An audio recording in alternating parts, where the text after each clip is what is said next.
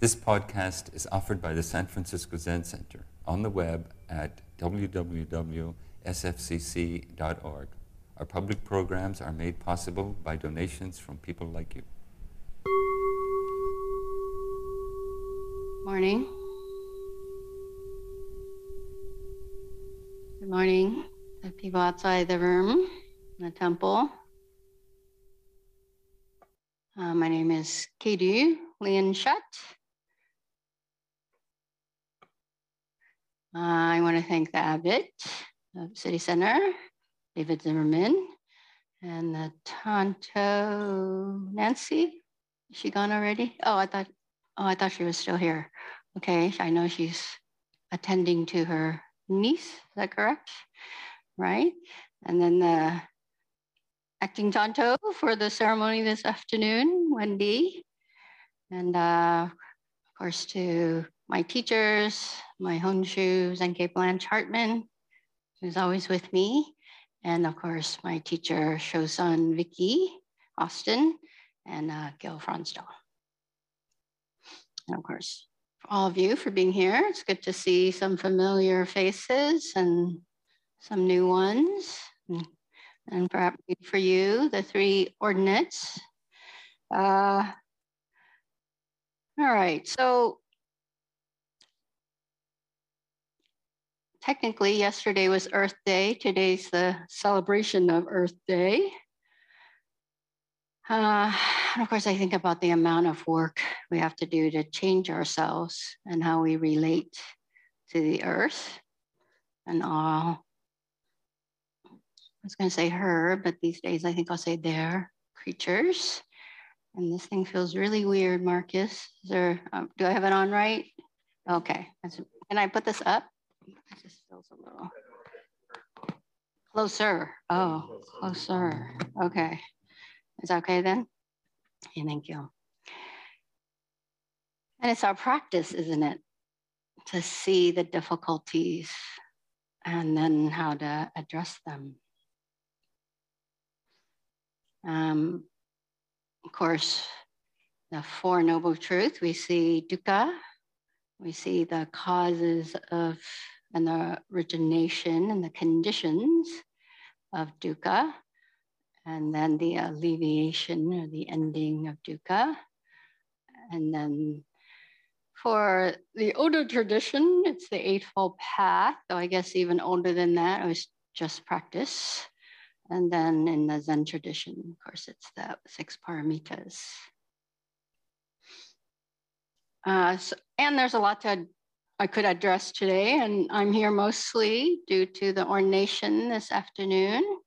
And 2 out of the 3 were scheduled to have it on April 25th of 2020. And then of course the shutdown. So they've waited 2 years. You probably don't even remember what your rakusus look like. And then of course, Christina's had studied the precepts with me in 2017 and has been sewing since. So there's a lot to address today. I like to combine things if I can. So I'm gonna address Earth Day-ish in 3 nature-oriented poems as I go into talking about the precepts.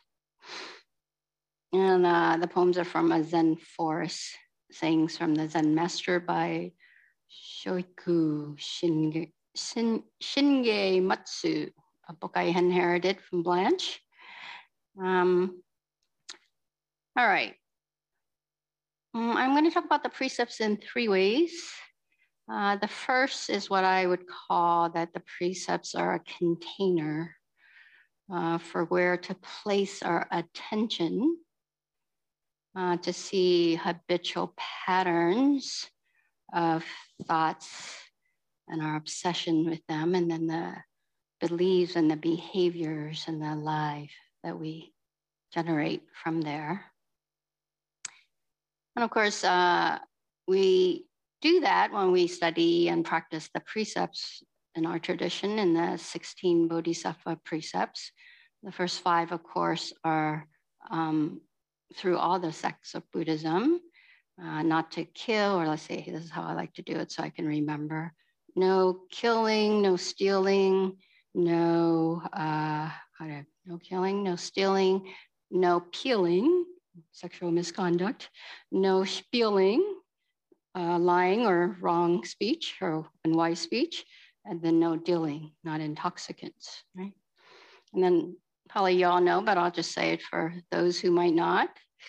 In ours, of course, it's also not talking about others' errors and faults, which I like to think of as gossiping, and then not elevating oneself and blaming others. I like to think of that as competitiveness, and then not being avaricious of the teachings, and then not anger, but I think it's, in my sense, is perhaps better framed as being aware of our anger and ill will. And then, of course, the last is not disparaging the three treasures.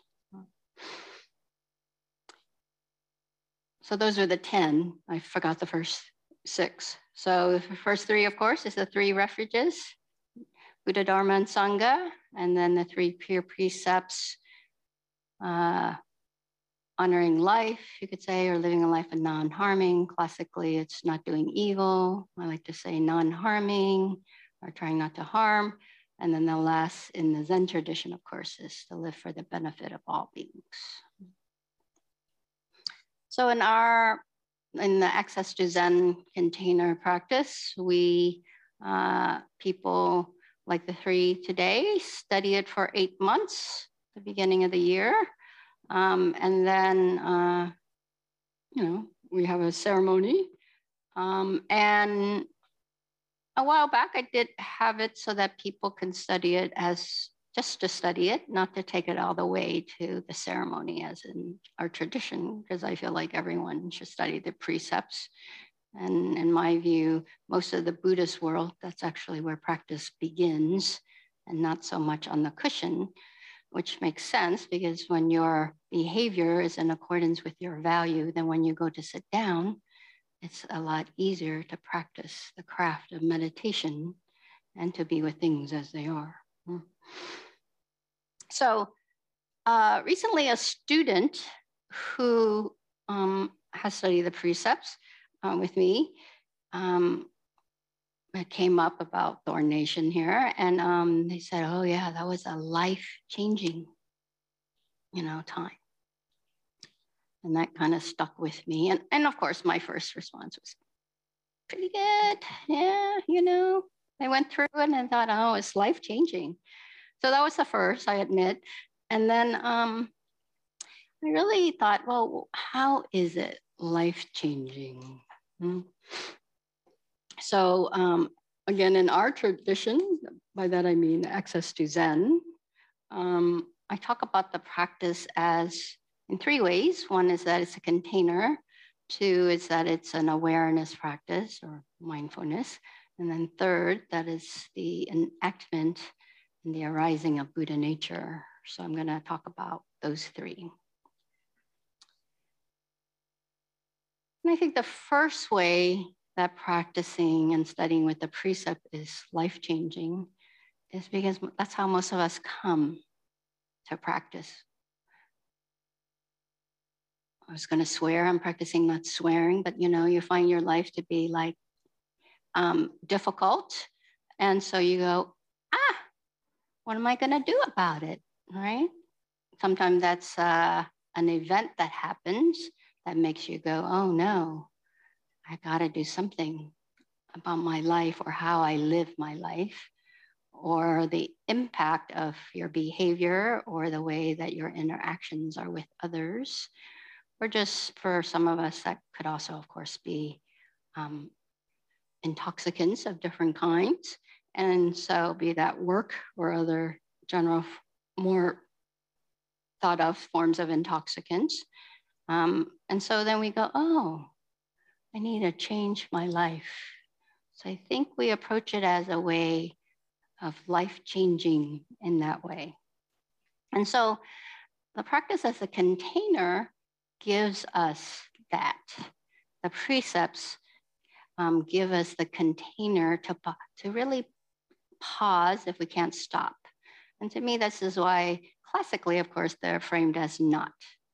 Because when you have a not, then you go, oh, let's just pause right here and really say, how do I not kill?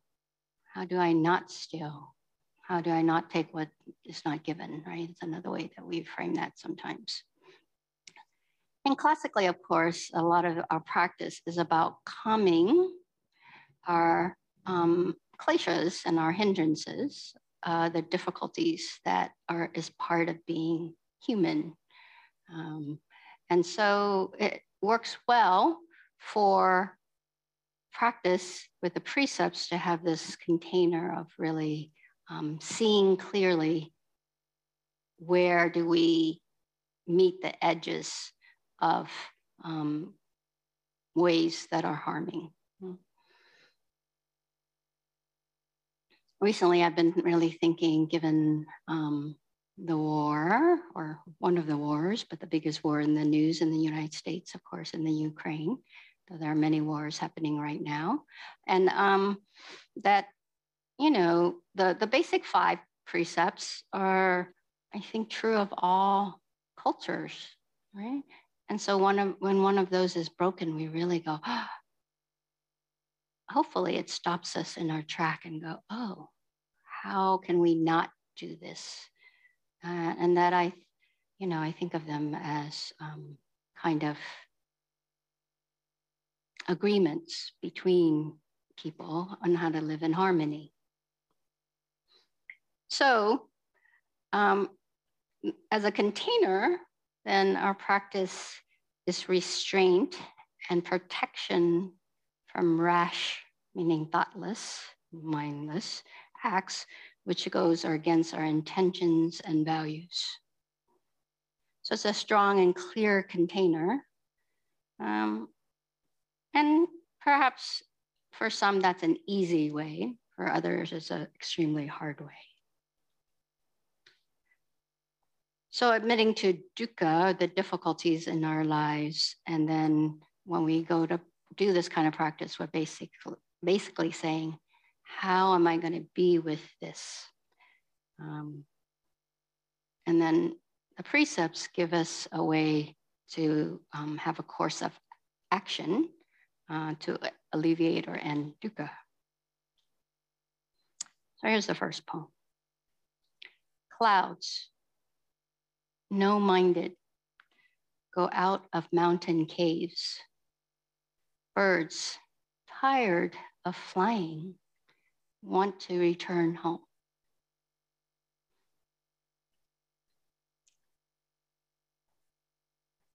When you're first ordained, you're called unsui, right? You're cloud and water, and you follow things.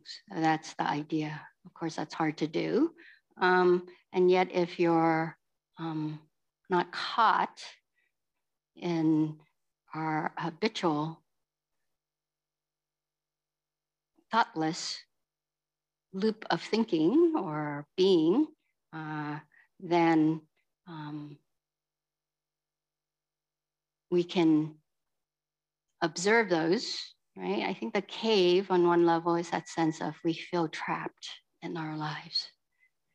And yet our practice is in the cave, right? In the sense that we stay and we observe the conditions, the surroundings of our lives. And then, we get tired of all our difficulties and all our reactive ways of being, or otherwise known as karma, and or one way to put it, as karma. And I think the wanting to return home is that sense of really being able to come back within, right here and right now. Who am I? What am I doing? Right? And is it in accordance with my values that are essential to me? So life-changing then is a commitment to living our lives according to our values. Suzuki Roshi in a talk in 1971 called Real Precepts Are Beyond Word, probably words maybe, says, today I would like to lecture about precepts. When I say precepts, the first thing you will think of is something like 10 commandments or 10 grave prohibitory precepts. But Zen precepts is not like that. The Zen precept is to study Zen precept means to understand Zazen. So it is another interpretation of Zazen as precepts. Using words, word precepts, we explain what is Zen actually.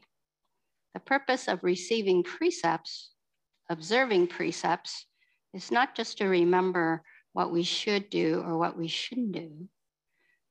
And how we observe precept is to practice Zen or to extend our practice to our everyday life. So the idea of precept is completely different from the usual understanding of precepts. So we begin in a way by needing the rules to keep us to live in harmony with each other. And I think that then leads us to the second way of framing it.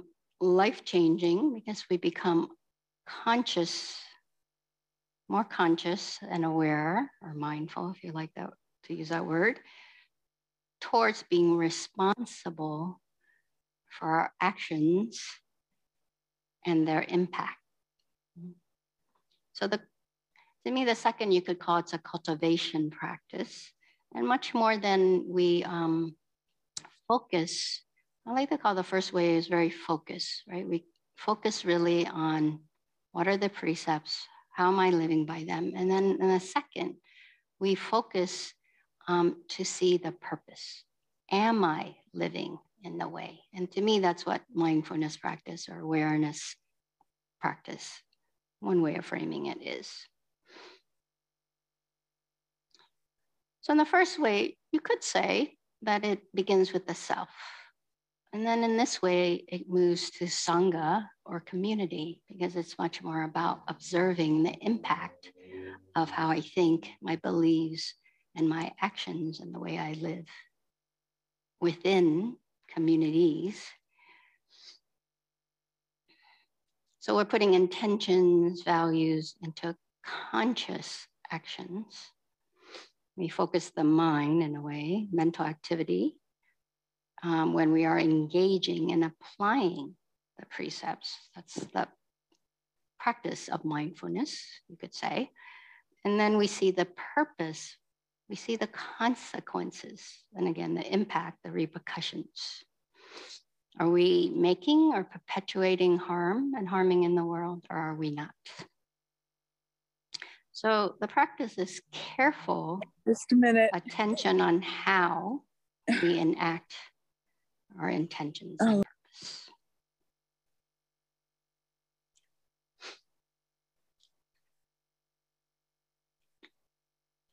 So here's the poem for that. A wind comes, the trees bow. Each time they show its course. A wind comes, the trees bow. Each time they show its course. For me, this is the beginning of understanding that we are interconnected, that we're not alone, that what we do ripples out. Wind, of course, is often thought of as our kleshas or our hindrances, our habitual ways of thinking, emotions, and behavior that are disruptive of harmony and subtleness.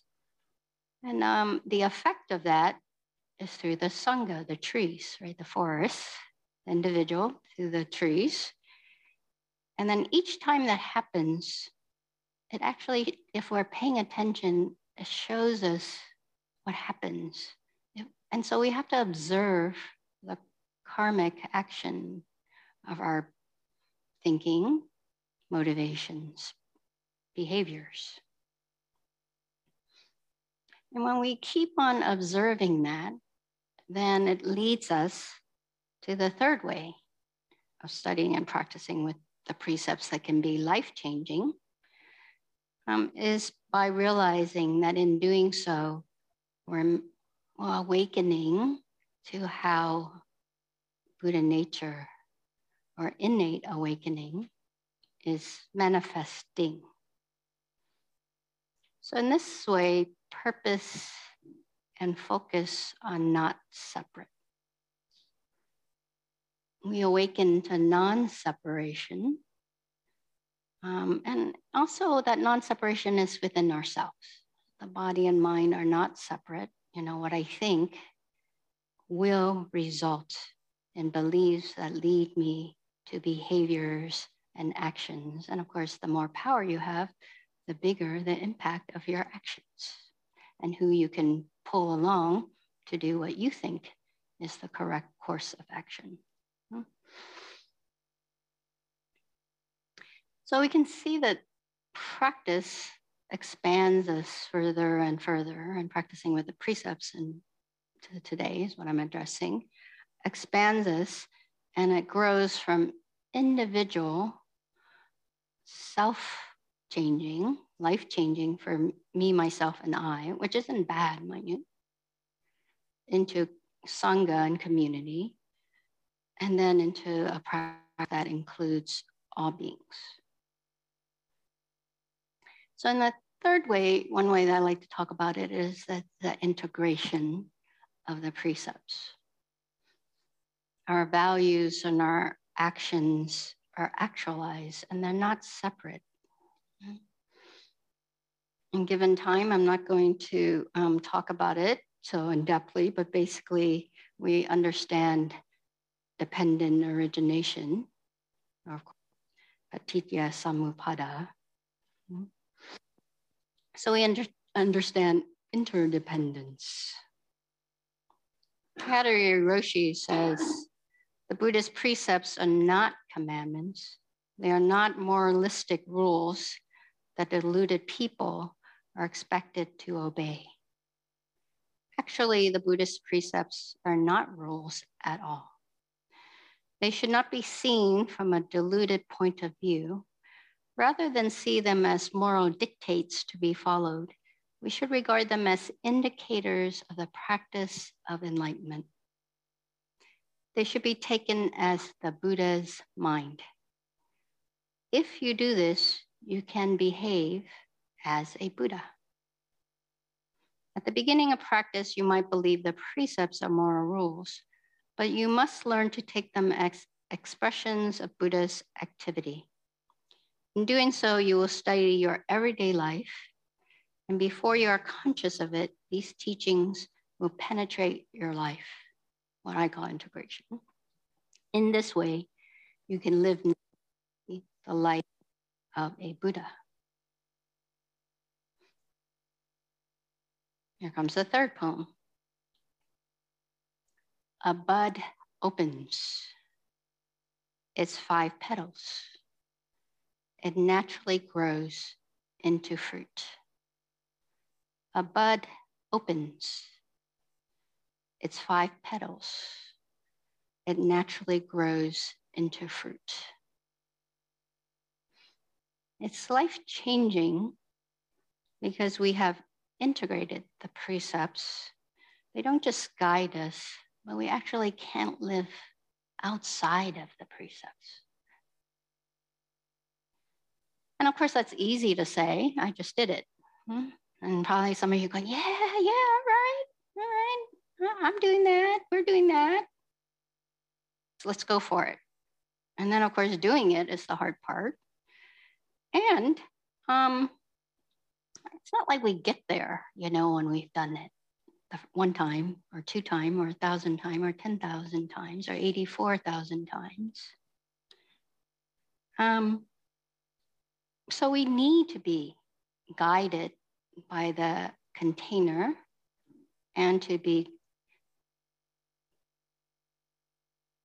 reminded in mindfulness to be aware of the consequences and the impact of our actions. So we're not done with the precepts, when we realize innate awakening. And that's why I say to my students, they well know, and I might hear it again this afternoon. Jukai is now is when your practice really begins.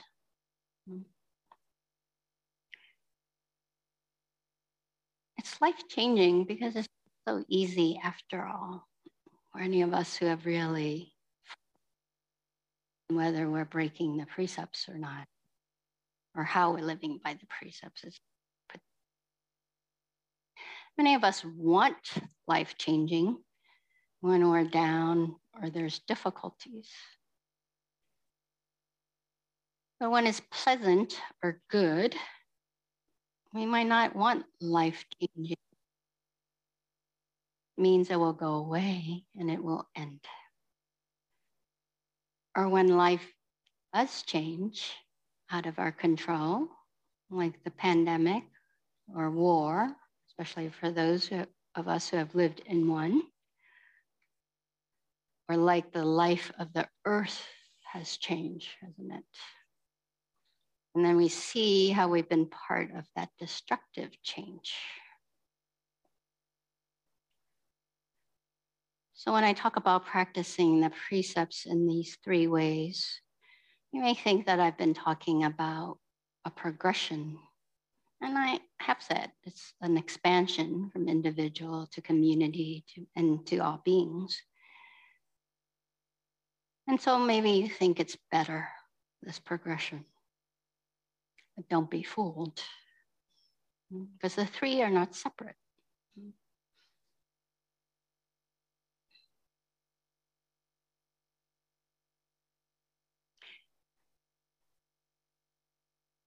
I've chosen these poems in this order, but I could actually have put them in different orders because they're all included.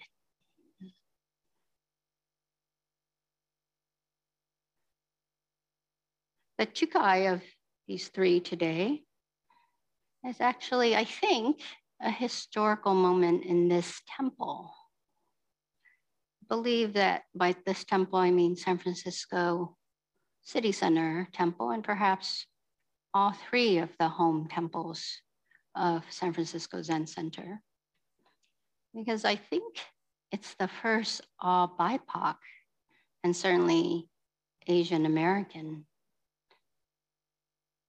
Jukai in the history of San Francisco Zen Center. Of course, by that, I'm not denying that the few other BIPOC brown robes have had BIPOC students.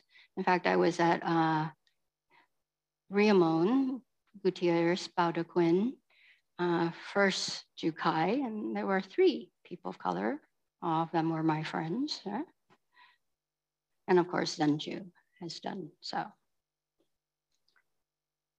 So when we're part of history, that's an expression of a larger container. And hopefully it's an impact that resonates. Suzuki Roshi says in the same talk, whether your practice is good or bad, it doesn't matter. If you accept your practice as your own, then that practice includes everything. At that time, you have precepts which include everything as the absolute being includes everything. We say, something which includes everything is the absolute, but it is actually more than that. It's beyond our understanding. You may think if you add, all of you and all the beings which exist in the universe, then that is the absolute. But it is understood by your mind. I think it just went. Yes? It is now red. Battery. Or bat, if I want to bring in a nature element. But now I hear it again. Yeah, so we can try and continue. Since as usual, I'm behind.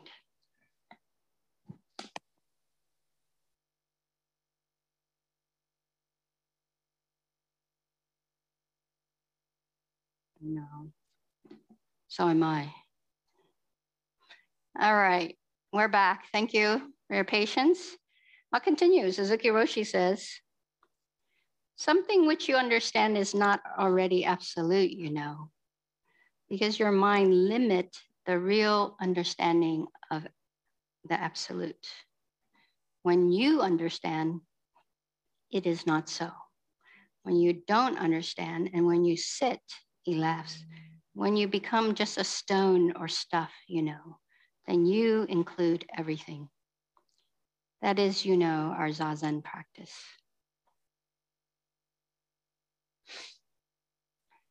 So when we commit to life changing as living with all beings, as living interbeing, and the word dharma, as in dharmakaya, you could say, comes from dharati, which means nature, like a big N, nature, which is the earth, you could say, which is Buddha nature. And yet it is expressed through this self and these selves. And so maybe that's where the difficulty lies when we practice the precepts. So today you receive a rakusu. And yet, and you know, it makes a difference because it shows a commitment. For those who don't know, the blue rakusu is for lay practitioners. And then the black is for priests. And then the brown for dharma transmitted. And so on a certain level, it is a matter of the level of your commitment to live by the precepts completely. That's why we take vows. And so it has some significance without a doubt. Oh, and by the way, you can have gold robes, you know. I don't know if you guys have them here, but in Japan, I was at the very biggest ceremony, which is the Founders Day. And Roshi, Sekeharada Roshi, wore a gold robe and the whole hat thing, of course, right? So formal. So the colors can certainly bring out the sense of rank and significance. But in my view, it's actually about when they're so integrated that it's not about having one or not, wearing one or not. Perhaps more importantly, is when you're not wearing one, when you're private and alone, when no one's around, when life is happening, not on show, or when life's happening when you're not expecting it as it is, then how will you be and how will you act? And so this is why we keep on practicing, focusing on how to live by our intentional values, mindful and aware of the impact when we are practicing them or when we're not, and when we're living by them or not. And then we're aware that the precepts are just guidance and that the connection with all beings is what matters most. But I'll confess to you that what you put on matters. It is true. I have worn these robes during the pandemic, but you know, I put them on. I sit down in my studio apartment to give a Dharma talk, so I don't go very far. This morning I arrived, thank you, Shika Roger, room 1 I was in. And I walked down to sit with the ordinates. And I had a feeling wearing these robes as I'm walking through the temple And then sitting in the zendo. I mean, the students were already sitting there, and luckily there was a seat next to them, a chair seat, since this is the way I'm doing it these days. And so, I sat down, felt so good. And then I thought, shoot, I should have turned my chair around. I'm the teacher. I can face out. Should I get up? Should I change the seat? Should I take my position? And then I thought, no, my intention is to support the students. So I stayed where it was. And I'm, so lovely being in the zendo. So lovely, zazening. And I thought, I have not seen these people in person for 2 or more years. So I thought, should I get up and move their posture just so that I could touch them? And even now, and I started tearing, and even now I'm tearing.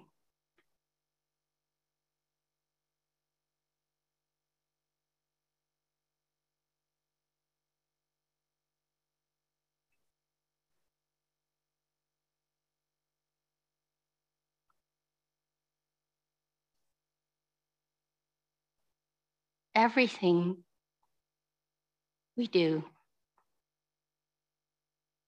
is just practice until the moment you realize this is life-changing.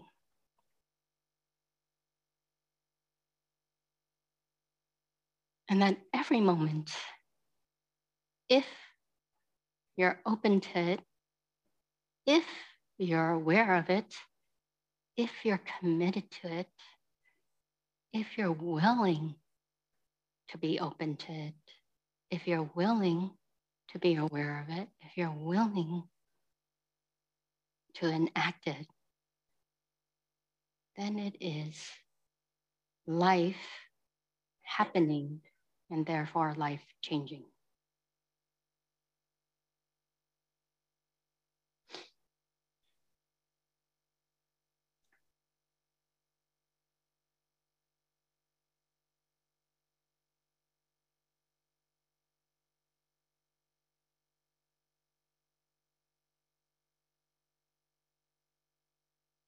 Life changing. I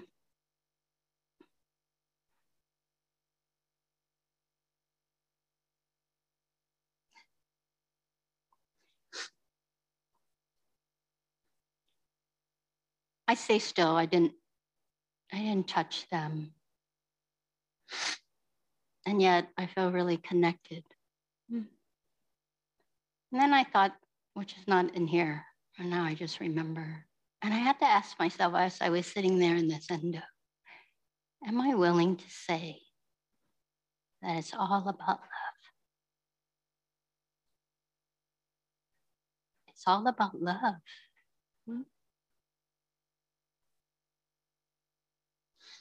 And that actually, the difficulty of wearing these brown robes, and I think the difficulty of wearing blue robes, black robes, no robes. Again, the colors, I hope, or at least they are for me, and certainly I hope them for my students, is that it's perhaps the degree and the quality of your commitment to express love, to let yourself know love, and to enact love in every moment. Life-changing. Are you willing to be committed to having the precepts change you? To take these vows is to open yourself to it, because there's no other way. Thank you for your attention. Thank you for listening to this podcast offered by the San Francisco Zen Center. Our Dharma talks are offered at no cost, and this is made possible by the donations we receive. Your financial support helps us to continue to offer the Dharma. For more information, visit sfzc.org and click Giving. May we fully enjoy the Dharma.